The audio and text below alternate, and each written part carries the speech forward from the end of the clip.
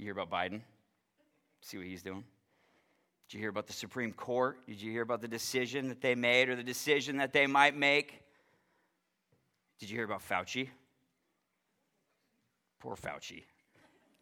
I watched somebody just rail against him the other day. And some of you probably think he's the Antichrist or something. But I feel bad for Fauci. He's this old guy, like in his mid-80s, trying to pretend he's the expert on something we know nothing about. We know a little bit more today than we did 18 months ago about the virus, but he's up there with a smile on his face trying to give some direction, and he's got a tall order. Another side note, I bought some Fauci throw pillows for my brother the other day. Not Matt, another brother, Dave, who is a pretty funny guy, great sense of humor. And I just thought it would be hilarious. I saw these on Amazon. I thought he needs to have Anthony Fauci throw pillows for his birthday. So we brought them to him, and of course he doesn't want these pillows. But they got Fauci's face embroidered on them and then his little signature at the bottom. So he puts them away, and then when we go to his house, we find them because they're in a closet. We find them and we put them on his bed when we leave so he knows that we were in his room. Actually, Holly, my wife, does that. She's much funnier than me. She's actually hilarious. It's where I get all my best material is from Holly. Back to what are you scared of? We're supposed to be serious. I'm supposed to be trying to work you up here a little bit. Did you hear about Russia? Did you hear about Putin? He might invade the Ukraine. It's going to be the largest European conflict since World War II. Did you hear about that? Did you hear about China? Did you hear about Xi? Oh, he's posturing. Looks like he's gonna go into Taiwan. Did you hear about the cybersecurity event? Log4j, whatever. Why they call it that, I have no idea. Oh, it's the biggest cybersecurity event in history. It's breaking records. It's going to be huge. It's going to take down the internet, maybe. Do you know what mine is? When I think about what I'm scared of, I was trying to figure this out, and I'm thinking about this question while I'm standing at my desk watching the stock market. And I'm like, oh, it's the stock market. That's what works me up. I'm a financial advisor. I manage money for people, as most of you know. And so that is what I watch. And I've got a lot of eggs in that basket.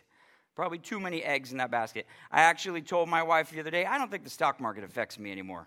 I think I'm over it. My treasure is in heaven. It is not in the stock market. And she's like, oh, that's great. And then the next day, a stock that I own dropped 40% in one day. And I go home and I'm like, oh my gosh, DocuSign. What happened to DocuSign? I love DocuSign. It's a great company. It's growing like crazy. And she goes, didn't you just tell me that the stock market doesn't affect you? I lied. I'm weak. I'm ridiculous. I'm obsessed about the here and now. Al-Qaeda, Taliban, ISIS. What else is there? Oh, how about floods? It's not a flood, but it would be in other places. Floods, droughts, tornadoes in the Midwest, hurricanes, climate change. What is it that gets you worked up when you watch the news? And then let me ask, Christians, what do we have to be afraid of? What are we afraid of? What are we getting so worked up about? Why is our hair on fire when certain things happen? Don't we know the future? Don't we know what's coming? Can't we look at what's happening here and now and look beyond that?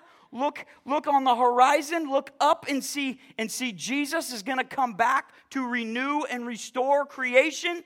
Don't we know that? What do we have to be afraid of? We know the second coming is coming in the future.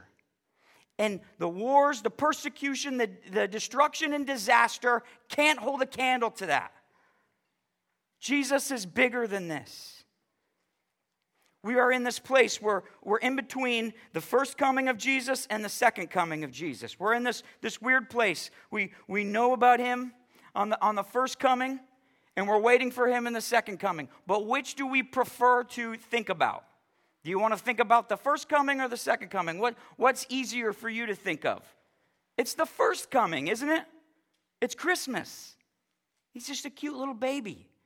There's that little star hanging over the barn, the manger, the animals, the gentle, the meek, the lowly, the humble Jesus. He's amazing. Rides into Jerusalem on a donkey. We love that Jesus. We love that guy, don't we?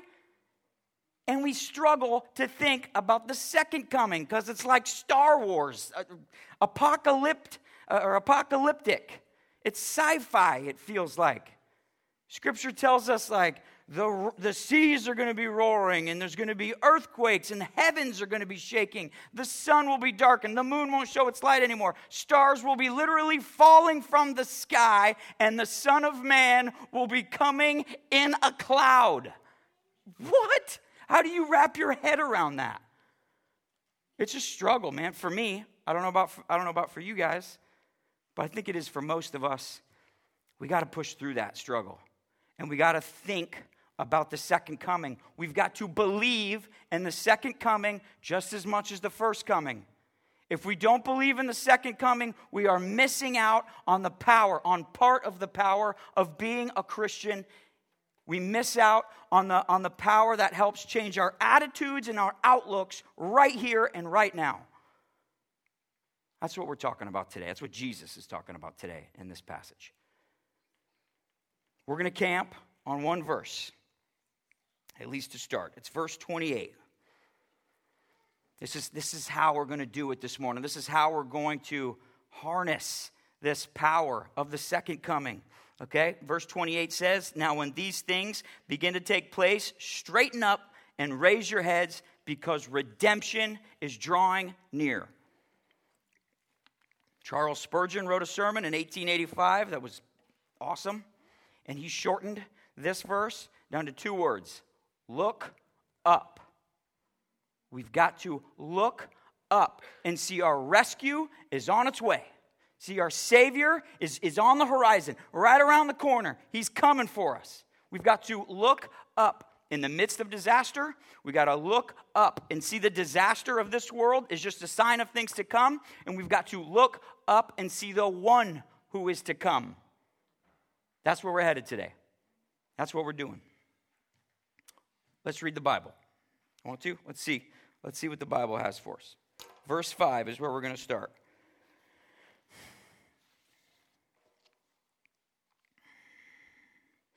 And while some were speaking of the temple, how it was adorned with noble stones and offerings, I'll stop there. I made it one verse out of 33. This might take forever. Disciples are cruising around. They're walking around the temple. They're hanging out in Jerusalem. And they're like, "Hey, Jesus, what do you think of this temple? It's pretty sweet, right? This is pretty great." It's like hundreds of feet tall. It's these stones that are the size of semis, I guess, stacked on top of each other. It's plated with gold. The exterior is. This thing must have been a beacon, from miles away. You could see this thing shining as bright as the sun. And so they're just trying to see what Jesus thinks of the temple. "Hey, what do you think about this temple?" And Jesus says, "As for these things that you see, the days will come when there will not be left here one stone upon another that will not be thrown down." Oh, okay. It's getting torn apart. And they asked him, "Teacher, when will these things be? And what will be the sign when these things are about to take place?" And he said, "See that you are not led astray, for many will come in my name, saying, 'I am he.'" Is he talking about Fauci? I'm just kidding. No, he's not talking about Fauci. Probably Joseph Smith and Muhammad, and maybe some guys we haven't met yet in the future. "And the time is at hand. Do not go after them." Let's stop there. Jesus calls it. He says the temple's going to get torn down. And sure enough, in their lifetime, I think it took 50 years to build the temple, approximately 50 years. It was built and finished for 7, and then it was torn down, and then it was destroyed. How and what effort would it take to get the stones the size of semis knocked down? Somebody went through great lengths to knock this temple down. They were ticked. But not only does he predict the temple, in verse 20, he goes on to say that Jerusalem is going to get conquered. And he predicts how it's going to be conquered. That Rome is going to surround the city and choke it off. They're going to starve them out. Jesus warns them about this in advance and says, flee, run, get out of there. But Rome comes, surrounds Jerusalem, doesn't let anybody in, doesn't let anybody out. People are dying left and right. They don't have places to put the bodies, so they're throwing them over the walls of the city. And then Rome, after a while, just walks in, pushes everybody over because they're so weak, because they don't have any food, and conquers them. Jesus calls it. Everything has come true that he predicted. The temple was destroyed, Jerusalem was conquered, and the disciples thought, oh, this is the beginning of the end. This is it. This is it. Jesus is coming. He should be here any minute. But it was not the beginning of the end. It was just the opposite. It was just the end of the beginning, as we can see now, looking back 2,000 years ago. Verse 9. And when you hear of wars and tumults, which I had to look up, that's a riot, I guess. When you hear of wars and riots, do not be terrified, for these things must first take place, but the end will not be at once. 3,421 years of written, recorded history we have. 3,421. This is from Kent Hughes. All of them have had wars, except for 268. So less than 10% of the years. And probably the 268, the wars just didn't get recorded. Wars rage on, don't they? They're still raging. Verse 10, nation will rise against nation and kingdom against kingdom. There will be great earthquakes in various places, famines and pestilences, and there will be terrors and great signs from heaven. Wars, persecution, destruction, disaster. They're still coming. Jesus is warning us. Our lives as Christians will not be free of pain and suffering, but we will have the power to persevere in the midst of pain and suffering, in the midst of disaster. And the way we do it is we look up. We get our eyes up and see what's coming. The persecution was intense back then for these people. They were ruthless going after these Christians, and so they scattered. They scattered all over, and the gospel was scattered along with them.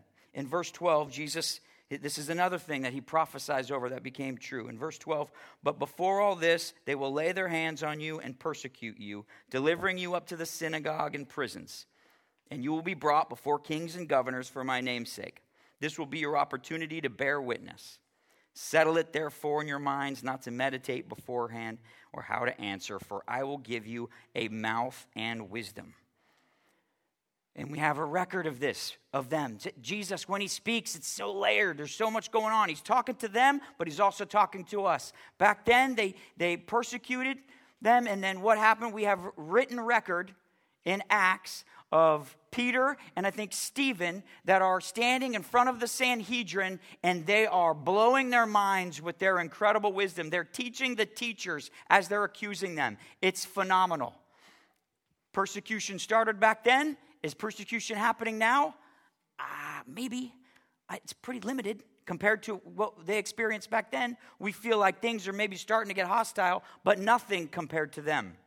But Jesus is warning us that persecution is coming. Not only persecution, but also destruction. They destroyed the temple. They destroyed Jerusalem. Are we seeing any destruction these days? When I was thinking about destruction, I had this image of the Twin Towers coming down, right?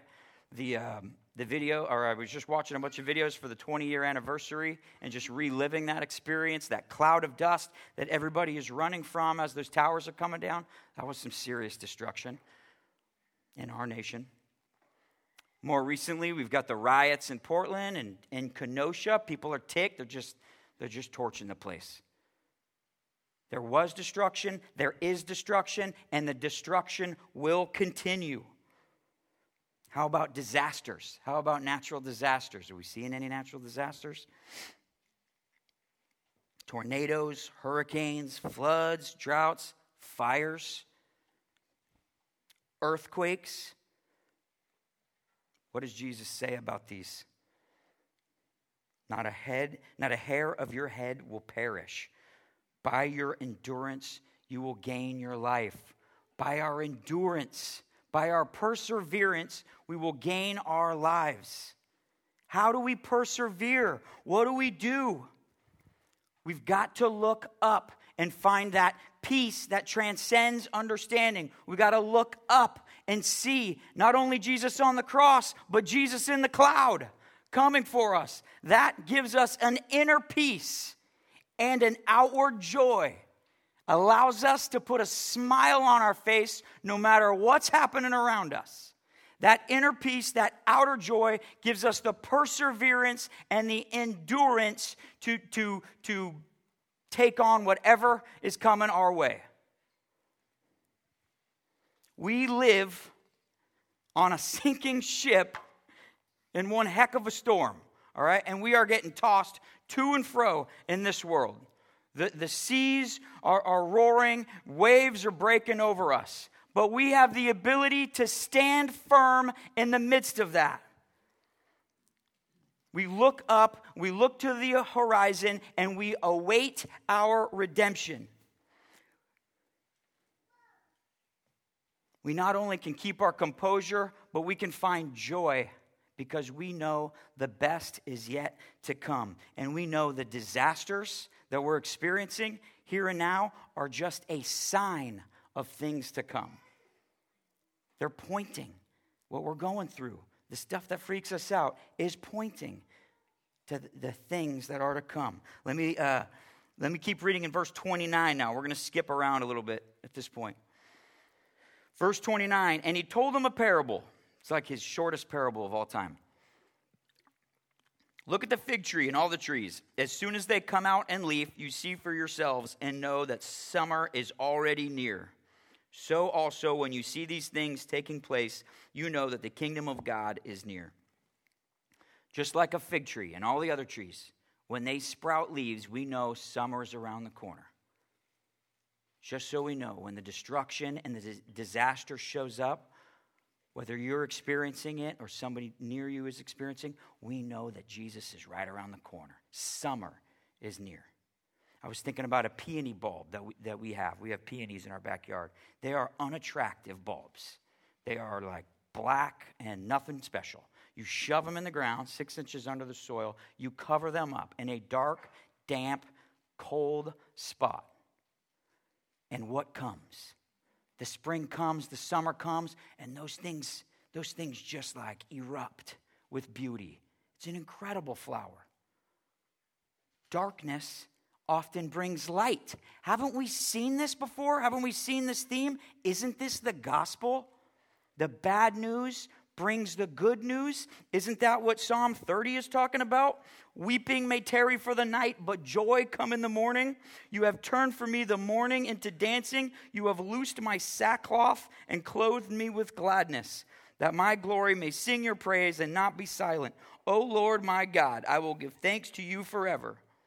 Like a fig leaf comes before summer, like night comes before day, like Good Friday came before Easter, so the wars, persecution, destruction, and disaster will bring the renewal and the restoration of creation, of earth. That means everything we see, and that includes all of us, for those that believe. It says in verse 34, but watch yourselves, lest your hearts be weighed down with dissipation and drunkenness and cares of this life. We cannot be weighed down by the cares of this life. We cannot hang our heads in fear and sadness because what's going on around us. We have got to get our heads up and see that the difficulty that we're experiencing now is going to bring Jesus. Spurgeon says, I wish we could get into the habit of believing every time of want, every time of pain, every time of depression is but the commencement of a season of blessing. We got to look up. We got to look down at the disasters that are happening. It's inevitable that we see those. And then we got to look up and see that's pointing to what's coming. So what's coming? Verse 27. And then they will see the Son of Man coming in a cloud with power and great glory. The Son of Man coming in a cloud. Two pieces to this. Son of Man is just another title for Jesus. Jesus is coming in a cloud. We need to look up and see the cloud first. Now, what I'm not saying is that you should go outside and look up and see if you can spot Jesus in the clouds. Like, puppy, that one's definitely a bunny. That's Jesus. I think it's him. I think he's coming. Somebody's already done that. Okay? I don't know if you know of Jesus over Jerusalem, but somebody in town already took a picture. Wyatt, you can put that first picture up. Already took a picture of an image of Jesus in the cloud. He made a business out of it, and you can get everything from a T-shirt to a mug. Well, this is really small, but that small part in the middle is a picture of Jesus. I think that's his website, Jesus over Jerusalem. You can get a coffee cup. You can get a mouse pad with this image on it. You can get a T-shirt. You can get all kinds of stuff. It's called Jesus over Jerusalem. He's taking this very seriously and making money at it, okay? I don't fault the guy. Like, he's blessing people, I think, and he's making a living. I think it's great. I actually think he should expand it. Not just Jesus over Jerusalem in a cloud, but what about Jesus on a Walmart receipt? Do we have that picture? Jesus on a Walmart receipt. You could do a whole nother line. Or what about the next one? We could even go further. Jesus in plaster. Do you see him? The creepy picture there around the corner of that bathtub looking around the corner? This is what happens last night when I get going on something. I found a website. All right, so what's the next one? I'm just getting started. I'm sorry. Jesus on a pancake. I mean, you could do a whole thing. That deserves to be on a coffee cup. What's the next one? We're coming to my favorite. Jesus on an orange. I don't know exactly what. Oh, I guess that's him up top with the crown there. I think this next one's my favorite. Okay, what's the next one? Is it the sock? Jesus in a sock. Can you even believe this? Look at that. This is creepy. And only one more, I think. Utility pole, is that what we got? Matt Hitz took this picture at work one day.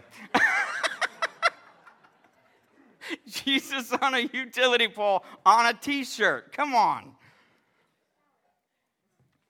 All right, we got to get serious again. The cloud. Back to the cloud. Okay. Jesus is in a cloud. He's coming in a cloud. Why does the cloud matter? Everything matters in Scripture. It's also rich. It's also symbolic. It's so many meanings. I actually love this because I'm no theologian. I'm no professor, so I get to learn this stuff, and it's like, no way, the cloud is incredible. The cloud represents the presence of God in the Old Testament. In the presence of God. Where do we find the presence of God? The immediate presence of God? Genesis 1, 2, and 3 in the Garden of Eden. In paradise. The presence of God is in paradise. This is what Tim Keller said about this. Because the presence of God was there, he's talking about the Garden of Eden, the absolute, immediate presence of God. In the presence of God's overwhelming beauty, power, glory, and holiness, in the presence of... Oh, I just read that, didn't I? No. In the presence of his absolute and utter aliveness, nothing dead, nothing diseased, nothing broken, nothing evil, nothing twisted can exist. That's why it was paradise, because the presence of God was there.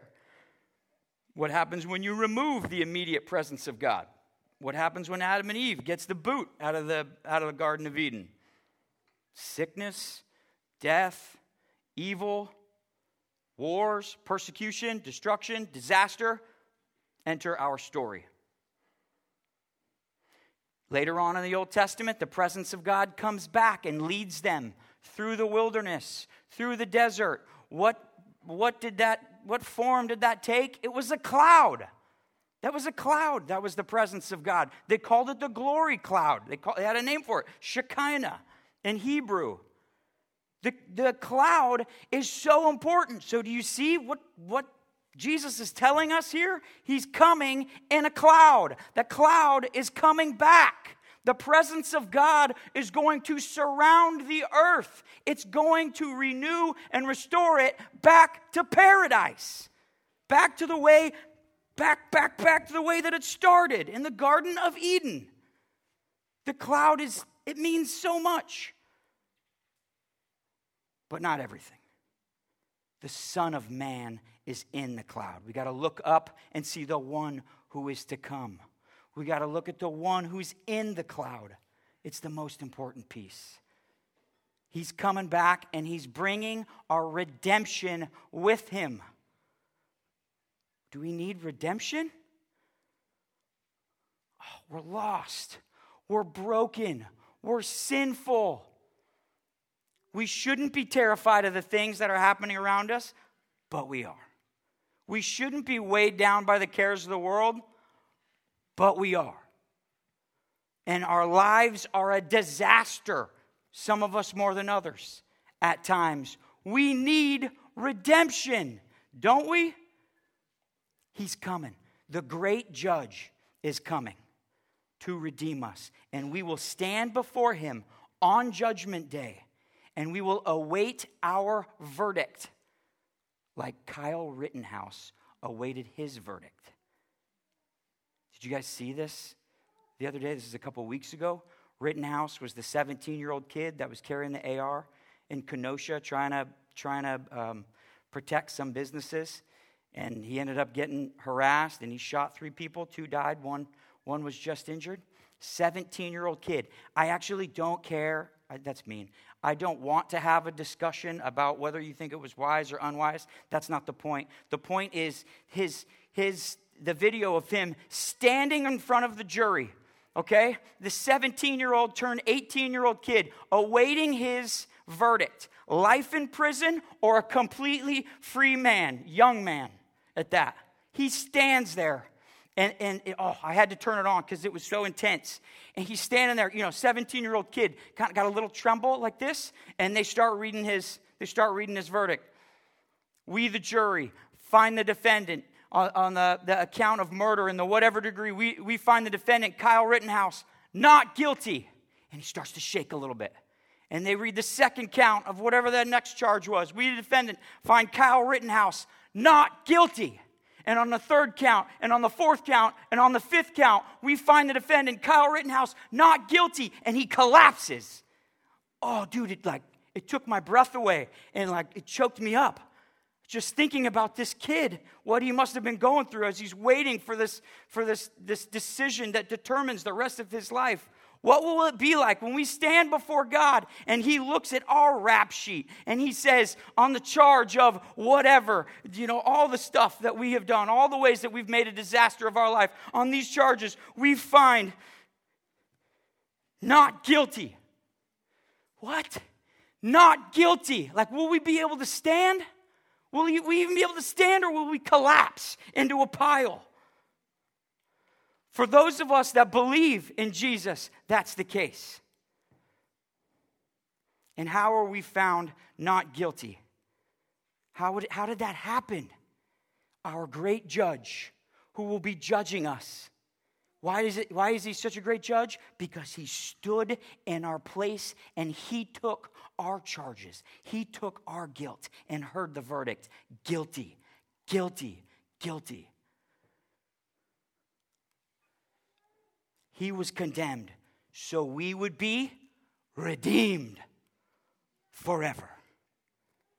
He served a death sentence on the cross so we could live eternal life forever. Do you see? That's what we're looking forward to.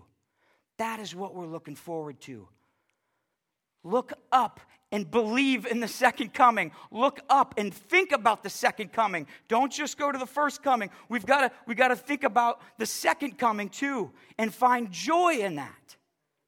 Look up In the midst of disaster, look up and see that disaster is a sign of what's to come, and look up and see that the presence of God is coming to earth to renew and restore everything, and it's going to be epic. That's the message today.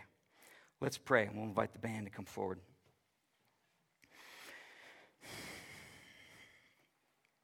Heavenly Father, we thank you so much for this story. We thank you so much for Jesus' words here. We thank you for the power of the second coming. We thank you that we get to learn some new stuff. We get to see, just to get a glimpse of how incredible this is going to be. The second coming is going to be unmistakable. It's gonna be incredible. I pray that we would have strength. Jesus says, pray for strength so that you can endure the wars, the destruction, the persecution, and disaster. We pray for the strength to endure all of that here and now. We thank you that that's coming. We look forward to that. We pray this in your name. Amen. I invite you to stand up and grab the body and the blood here, and we're going to talk through communion together.